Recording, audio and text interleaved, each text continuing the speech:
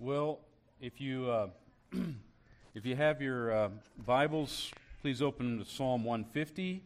There's Bibles there in the chair back in front of you. You're more than welcome to open that up. It's the end of the Psalter, Psalm 150.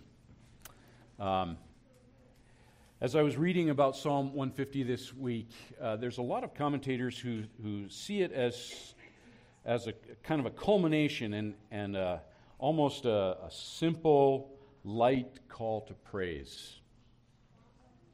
And it certainly is a call to praise, isn't it? But I spent a good portion of the week, this past week, out in Pennsylvania with my parents. And they live down Lancaster Way, close to Gettysburg. And Dad and I watched a number of Gettysburg recordings of the Rangers, the historians who take tours. And I was watching that, and as I was reading and studying Psalm 150, a scene came to mind. If you've seen the movie Gettysburg, from Ted Turner did it years ago. On the second day of battle, Colonel Chamberlain is setting up his men of the 20th Maine at Little Round Top. And he tells them, he says, "Men, look to the left. There's no one there." And he says, "We are the end of the Union Army. We're the extreme left." And he goes on to the significance of that they couldn't retreat, they couldn't withdraw, because if they did, they would be flanked. They were the end. And it was a highly significant position, a highly significant moment. And it struck me, what if Psalm 150 is that? What if Psalm 150 is not just a simple call to praise to end the Psalter, but what if this has been highly intentional? In fact, some writers have pointed out that the last 5 psalms are all psalms of praise, and they suggest that they were written to kind of bring this crescendo of praise at the end of the Psalter. And one of them points out that Psalm 146 starts out, "Oh, praise the Lord, O my soul," highly individual. And at the end of Psalm 150 that we're going to be looking at today, it says, "Let everything that has breath praise the Lord." So it goes from the individual to everything. And that this psalm has great intentionality to it. And I think I'm going to approach the psalm this way, that this psalm, that what it says is not a simple call to praise, but it's actually a summarizing, a bringing together, tying all the loose ends, we would say, of some of the themes and some of the things that are dominant in the psalm. And so we're going to approach it that way, and I'll let you, at the end of the message here, see what you think of whether I'm right or not. But that's how we're going to approach it here. So here's the structure of the psalm. Now, even though this is Psalm 150, we're at the end, let me just say there's more than one way to break a psalm down. So I don't want to say this is the way, but this is how we're going to look at it today. Praise psalms always start and end with a call to praise the Lord. And then you can see in verses 1 and 2 that we're going to praise Him for reasons, for motivations. Here's why you should praise Him. And then in verses 3 through the beginning of 6, the experience of it, the engagement with God in praise. So we have the reasons and then the experience of it, and then, of course, at the end is the framework. So that's kind of the structure, the breakdown of how we're going to approach this psalm. You can see that this psalm has 13 times where the word hallelujah occurs. So if you have the ESV in front of you, every time it says praise the Lord, that's the word hallelujah. And there's 12 of them that are in the imperative or commands. Praise the Lord. We're told to do it. In 6a, it's what's called a jussive form, which is more of an exhortation or a wish or a desire. Let everything that has. This is how it should be. Praise the Lord. So we have this phrase coming again and again and again to praise Him, to give Him worship. And of course, the word praise here is linked to the name of the Psalms in Hebrews, which is the Book of Praises. And so we've come to the end here, and at the end there is praise. At the end there is music. And this psalm answers 4 questions, and here are the 4 questions. Where is God to be praised? And that's going to be found in verse 1. Why should he be praised is going to be answered by verse 2. How is God to be praised is going to be answered in verses 3 through 5.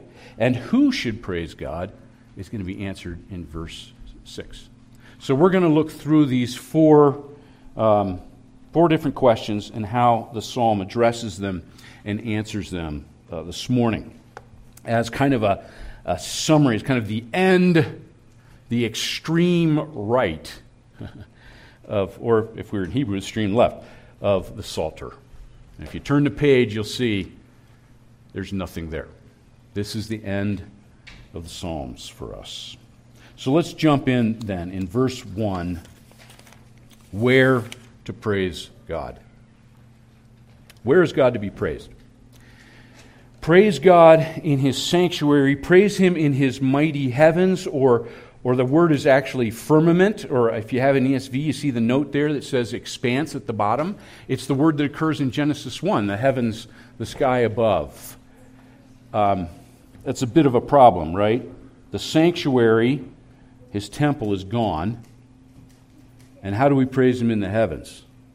Is this some kind of a prognostication of air travel? And actually what we need to be doing is chartering sing-along air flights to praise him in the heavens. I don't think that's what it means.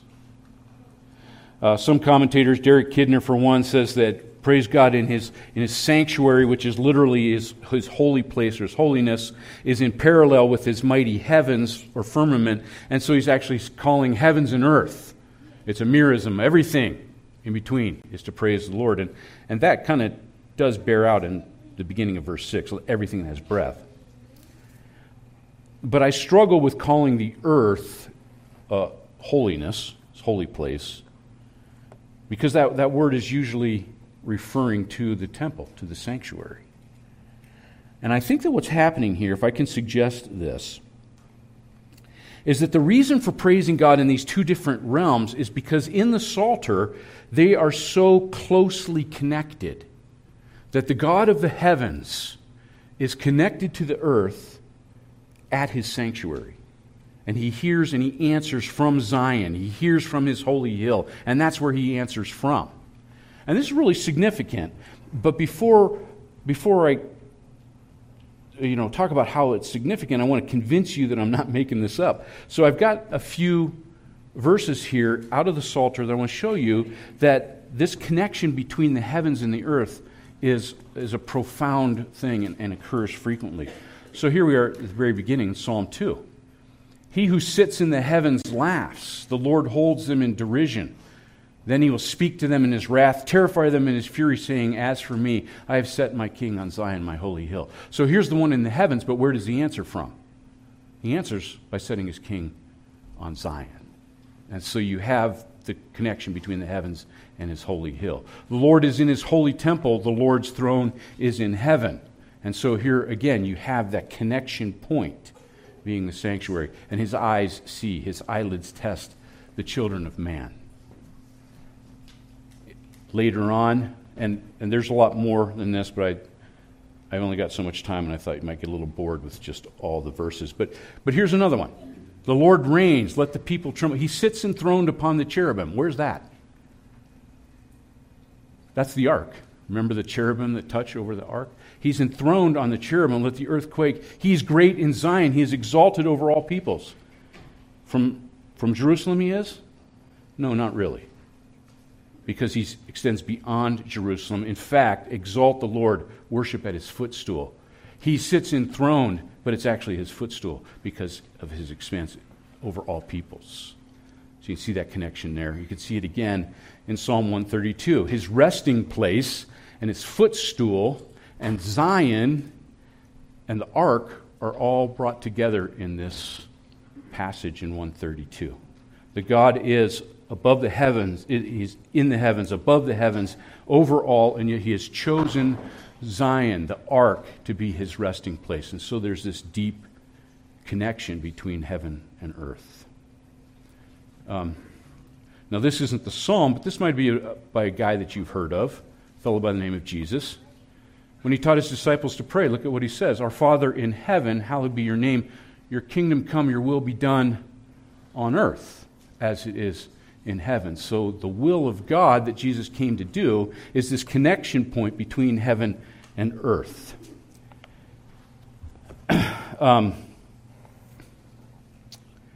And you can see then Jesus being that in the Word who became flesh and dwelt among us. And even when Stephen was stoned, that he sees Christ in the heavens connecting the two.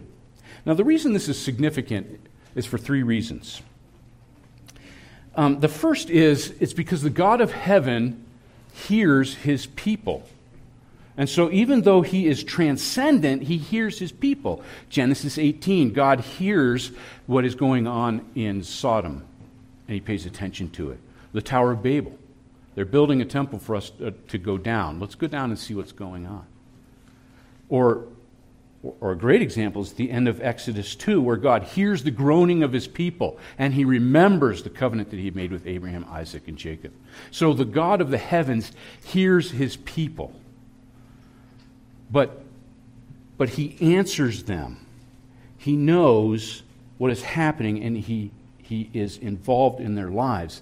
And there has always been this point in the storyline, this location, this vehicle, this way that he resides with and answers his people from Zion, his holy hill. And so that heavens and earth have been connected at that point. You see what we've done here? We've unpacked the connection of how God deals with his people, and he deals with it in Jesus.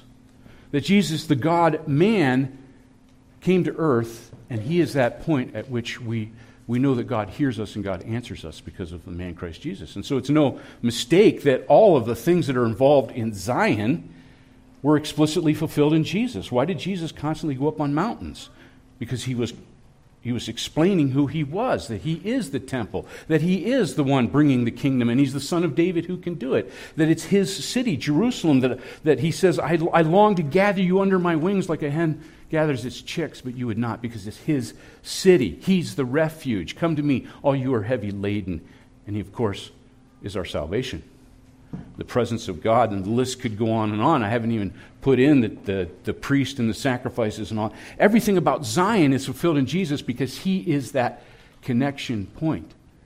So when we read, praise God in his sanctuary, which we can't do because it's gone, praise him in his heavens, which still I'm wrapping around my head what that actually could mean, apart from the fact that what he's saying is all through the Psalter, the God of the heavens has answered us in his king that he has put in Zion. And so we can praise him in his sanctuary. We can praise him in his heavens because we know through that connection point, we of earth will experience the new heavens and the new earth through the man Christ Jesus. And so it gives content to our praise that it's not a line that doesn't actually make sense. Actually, through the Psalter, this deep connection of a transcendent God who has become immanent here on earth drives us to praise. And so where to praise God is the location that he has made where he can answer us and dwell with us and live with us and save us. All of those things in the God-man, Christ Jesus. What about then, if we know where we're going to praise him, that we praise him and we have the ability to praise him because of his work in the Lord Jesus, because of this connection point, why? Why do it? Look at verse 2. Praise him for his mighty deeds or his mighty acts or his mighty works. Praise him according to his mighty greatness, his profound greatness. Greatness is an interesting word, isn't it? It's apropos. Obviously, it's in the text, but it's one that we tend to have stripped of its meaning sometimes. And so we need to think about it because, the Baltimore Orioles were supposed to be pretty bad, and they're having a great year. And after service today, if you want to have some great Mexican food right over on 4th. You can get some great. Or it's going to be a great day to go out to the park. Great has become a word that we have to unpack a little bit, right? Because it's been so overused and can be used in so many different ways. A few years ago, a guy named Klaus Westermann wrote an article, and in it he proposed that there are two kinds of praise. There's a declarative praise, which is a praise for what God has done. And this comes very close to thanksgiving. So we praise him for his mighty deeds in this case. But there's also a descriptive praise in which we praise him for who he is and who he is in character. And this would be verse 2b. So we have both of these kinds of praise in this psalm. And how is it then that we praise him? Let's go with declarative first because it happens first. How do we properly praise God for his mighty works? Well, the Psalms have a number of things to say about that. We speak them. We sing them. We meditate on them. Remember, meditate is usually a word that means to mumble over. We make them known. We proclaim them. We extol him by saying and thanking and praising him for what he has done. This is important because in the Psalter and in the Bible in its totality, what God does is a direct outflow. There's an intrinsic connection between who God is and what he does. So if you think of John, say, in his epistle he says God is love. That's who he is. That's descriptive praise, right? But in John 3:16 it says that he sent his one and only Son to die for us. And why did he do it? Because he so loved the world, right? Who he is has a direct flow out in the fact that he redeemed us, he saved us. He makes that connection between heaven and earth through the man Christ Jesus because of who he is, because he's a God of love and a God of justice and all his other attributes that focus in on that. But describing him helps us understand his motivation of why he does what he does. And why he does what he does helps us to understand him better. And so these two work together, and we need to praise him in that way. And the Psalms have a real corrective here to how we praise. I think it's really helpful into seeing things correctly, because there's three kinds of mighty works in the Psalms. The first is, you see there, of creation. That God is powerful. He's over all. He has created things. He controls things. This would be the category where we say God is sovereign. If you think of Psalm 46, it starts off that if the entire world becomes decreated, that if the mountains go back into the sea the way they were in Genesis 1, that God is still in control, so that at the end of the psalm, that's that verse that we often misuse when he says, "Be still and know that I am God." He's not speaking to his people, he's speaking to the enemies, and he's saying, stop fighting. Stop striving against God and know who he is, that he is the one who sustains his creation because he's the creator of it. He is the sovereign. And as the sovereign, the Psalms go on to say that he is the sustainer and provider for his people. He gives them their food in season. It happens numerous times. In fact, that's the reason the psalmists are writing so many laments, right? Because God is the one who sustains them and takes care of them. The third thing is a really interesting one, that God's creation is a vehicle or an agent of revelation. So if you think of Psalm 8, O Lord, our governor, O Lord, our Lord, how majestic is your name. The heavens declare your handiwork. And then he goes on to say, and so who are we? Who's humanity? That you would give us the authority over that. Creation tells us who we are in relation to God. It explains that he is God and we are not. There's another psalm. C.S. Lewis said Psalm 19 was probably the greatest lyric poem ever written. And in it, the sun and its all-pervasive heat is likened to the law and its all-pervasive surveillance of us. That just as we cannot escape the heat of the sun, we cannot escape the gaze of God's law as it searches us out. And so the psalmist ends asking that his words and the meditation of his heart, what he says and who he is inside, will be acceptable to God. And so creation provides the idea of how we understand the greatness and pervasiveness of God's law. And finally, there's numerous places, as you know, where the Psalms talk about who we are and the brevity of our life, that we're like grass, that today is and tomorrow is gone. The wind passes over it and is no more. And so we learn again our place before God is revealed to us. There's a Psalm 39. I will read just part of it to you. The psalmist is struggling. He wants to say things. He's frustrated, but he knows that he can't say anything while the wicked are around him. His heart is hot within him, he says. And then he speaks with his tongue. And listen to what he says. Lord, make me to know my end, and what is the measure of my days, that I may know how frail I am. Indeed, you have made my days as handbreadths, and my ages as nothing before you. Certainly every man at his best is but vapor. Surely every man walks about like a shadow, and they busy themselves in vain, heaping up riches and not knowing who is going to get them. So the creator, provider, sustainer of his mighty deeds is one of the reasons that we praise him. And in some of the Psalms, then it flows into the next point of his mighty deeds, which is redemption.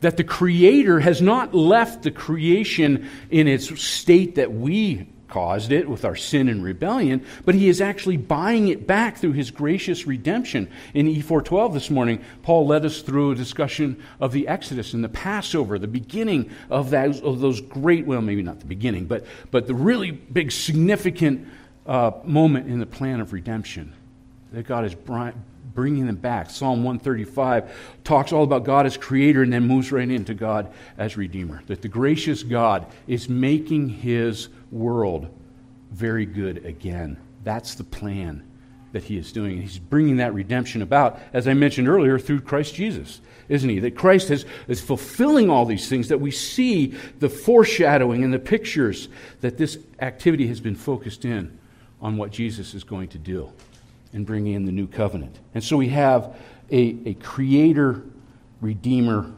God. And then we have the third one, which is providence. God's activity in our lives, that he is involved in what we do, and he is concerned with who we are and what's going on in our lives. The psalmist spent a huge amount of time here. That's what the laments are about, right? The laments are them asking God, do something. Things are not the way they should be. They're not how we want them, or they're not what we understood you to be doing when we entered into a relationship with you. Please rectify this situation. And so there's a lot of interest in the Psalms in God's providential act on their behalf. And here's where I think the Psalms can be a great corrective to us. We've got to see God as the good creator who is redeeming his creation and bringing it back into relationship with him. That's his plan. That is what he is doing, and that's why Jesus is so important, because he's doing it through Jesus. Colossians and those passages where Jesus is the firstborn of all creation. Everything is being brought together in him. Ephesians talks about everything being brought together in Jesus, Jew and Gentile alike, everything. That he is the center of the plan that what God is doing. And our lives individually fit into that plan. That God, in his all-knowingness, in his creatorship sovereignty, fits our lives into that greater plan of what he is doing as the creator redeemer, bringing everything back. And sometimes we're wondering how on earth it can fit in. How is it that what is happening to me can be in any way termed good? But when we understand who he is and what he does flows out of who he is, we understand that the events of our lives, of our very short period of time in this great plan, are being fit in by his wondrous tapestry weaving. And even though there are really bad things happening, is weaving it into that.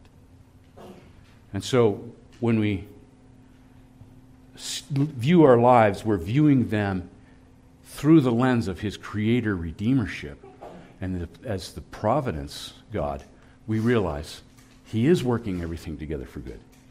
And the New Testament writers are constantly telling us, hold on, you have not seen the end yet. Eye has not seen nor ear heard what he is planning.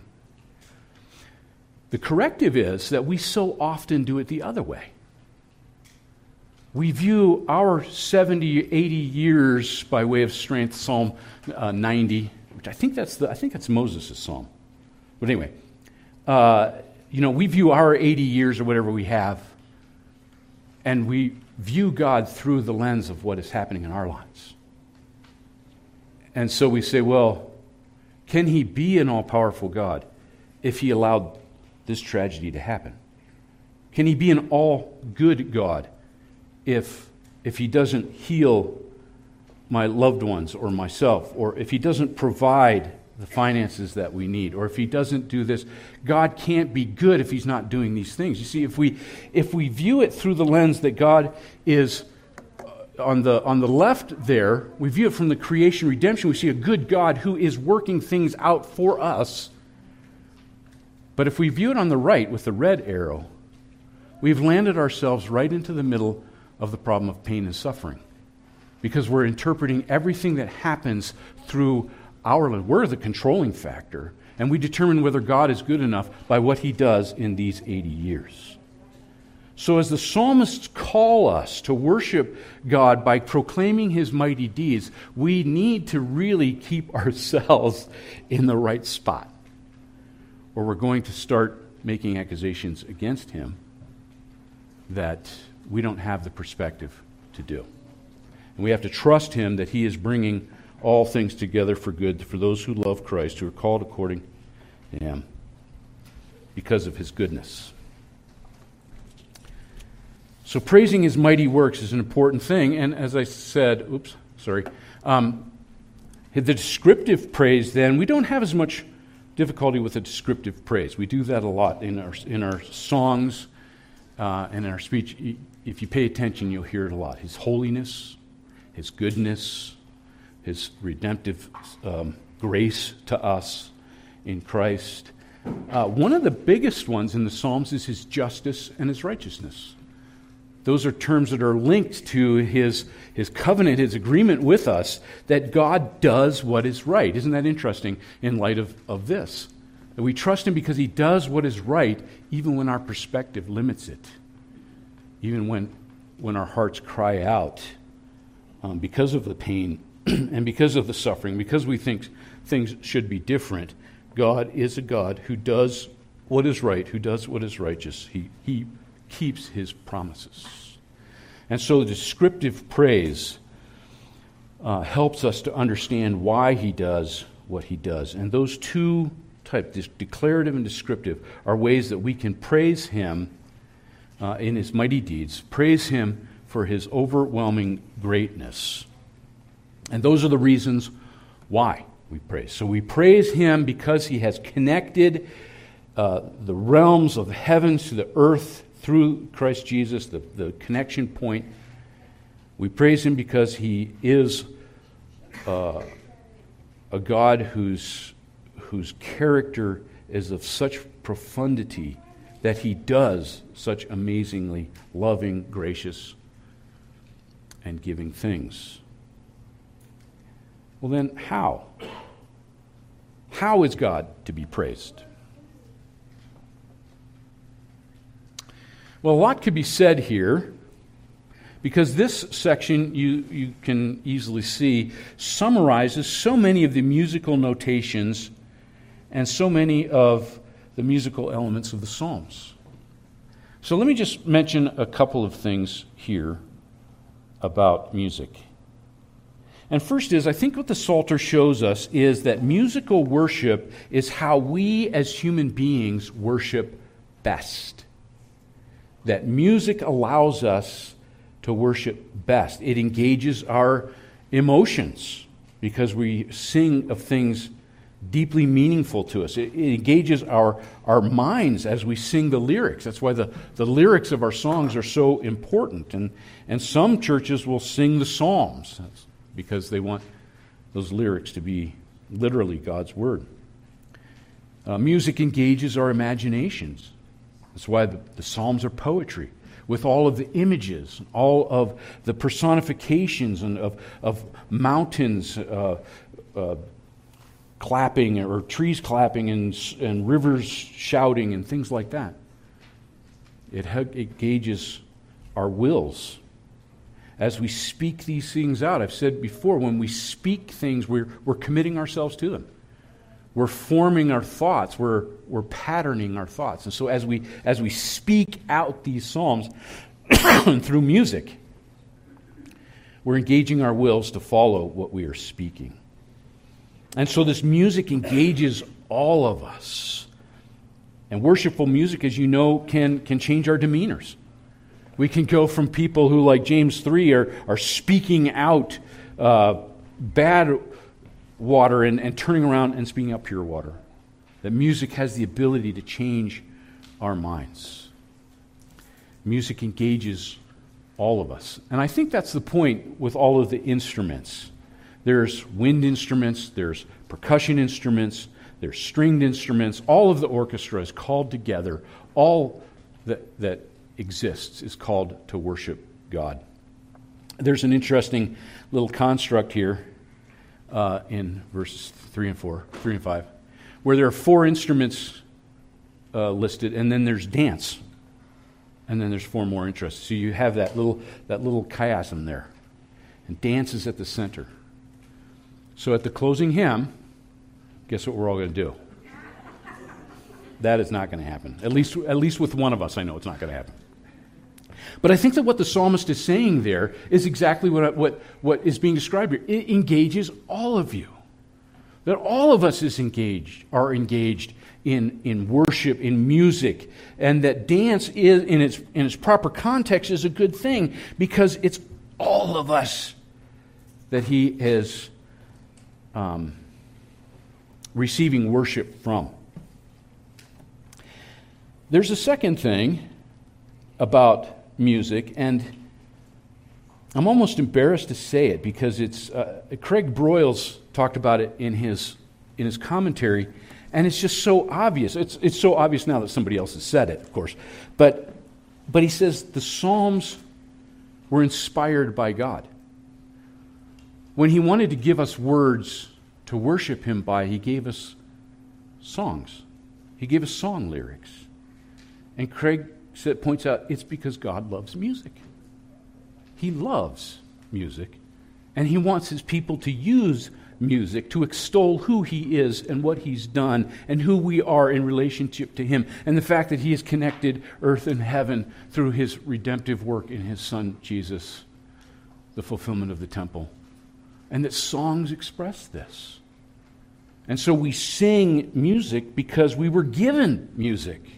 These prayers and these poems are music, and so we can take them, and they provide a vehicle for us. And I think that the dance is a little tied up in this, in that when we sing, when we dance, we lose our self-centeredness, we lose our self-focus, and we're focusing on somebody else. Music has that capacity. It's a vehicle for us to move away from ourselves and to extol the one who created us and who is redeeming us. It takes us out of our time-bound focus to gaze upon him. And then the final question then, I forgot the title. There's supposed to be a slide in there that says, "Who is to praise?" Who is to praise? And this is in verse 6a. Let everything that has breath praise the Lord. This is the lone non-command in the text. Or at least it's not in that linguistic form. But it's the intent, isn't it?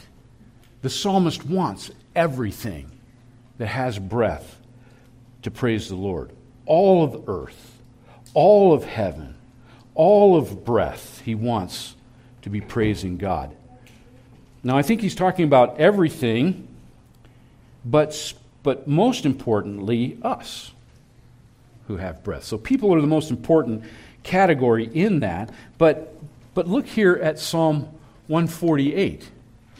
Praise the Lord from the earth, you great sea creatures and all deeps, fire and hail, not usually things we think of having breath, snow and mist, stormy wind fulfilling his word, mountains and all hills, fruit trees and all cedars, beasts and all livestock, creeping things and flying birds, kings of the earth, all peoples, princes, rulers of the earth, young men and maidens together, old men and children. Everything finds its meaning in praising the Creator. And so the pinnacle of that, as you can see in Psalm 148, are the people that God has created. We, in his image, are called to praise him. James Mays makes an interesting observation when he says that the only thing that we really possess in this lifetime is our breath. Everything else we can lose. But when we lose our breath, we're done. And then he goes on to say that in Genesis, God breathed into Adam, and the dust became a living being. And Psalm 146 says that when we lose our breath, we return to the dust. That what makes us distinctive is the breath that God has given us. And what better use of our breath than to praise him? But here's a really interesting thing. In both Testaments, the word for breath and the word for spirit are usually the same. That God he spirited into Adam the life. And into the new Adam, it was the Spirit who breathed life into Mary, right? They were both breathed out, spirited out, new life. And so the old Adam and the new Adam, there's a life here that rebelled and became apart from God. And so what did he do here in the new Adam? He gives us a new spirit. He gives us a new breath. He gives us a new life, one that's not going to just return to dust, although our bodies might for a little while. But we have now a life, we have a breath that we can use to praise him, because that, through the Lord Christ Jesus, has given us a life and a breath that will not end. And so this breath has been renewed by Christ, and made new by him in his death and his resurrection, so that we can praise and we can know that we're going to be doing that forever. So that you see the ideal examples of praise then. Here's one, Philippians 2, where Paul breaks out after the great hymn in the first part of the chapter. He says, God has highly exalted him, Jesus, bestowed on him a name that is above every name, that at the name of Jesus every knee shall bow. In heaven, on earth, under the earth, everything, all breath. Every tongue is going to confess that Jesus is Lord, to the glory of God the Father. There's that connection point too. Everything of the creation order through the connection of Jesus is going to glorify God. And when we get a glimpse into the throne room in heaven in Revelation, this is what is being sung. Worthy is the Lamb who was slain to receive power and wealth and wisdom and might and honor and glory and blessing. To him who sits on the throne and to the Lamb be blessing, honor, and glory, and might forever and ever. That is what the psalmist in Psalm 150 says that we have been created for. That is the breath that has been redeemed by our gracious, redeeming Creator God through the Lord Jesus. That is what our highest calling is, and what we'll be doing through eternity, enjoying him, extolling him. And so with the psalmist, may it be that our lives are lived, and at the end, we're people of praise. So let's take a few moments now, think through this psalm, pray through this psalm before we close with our final songs.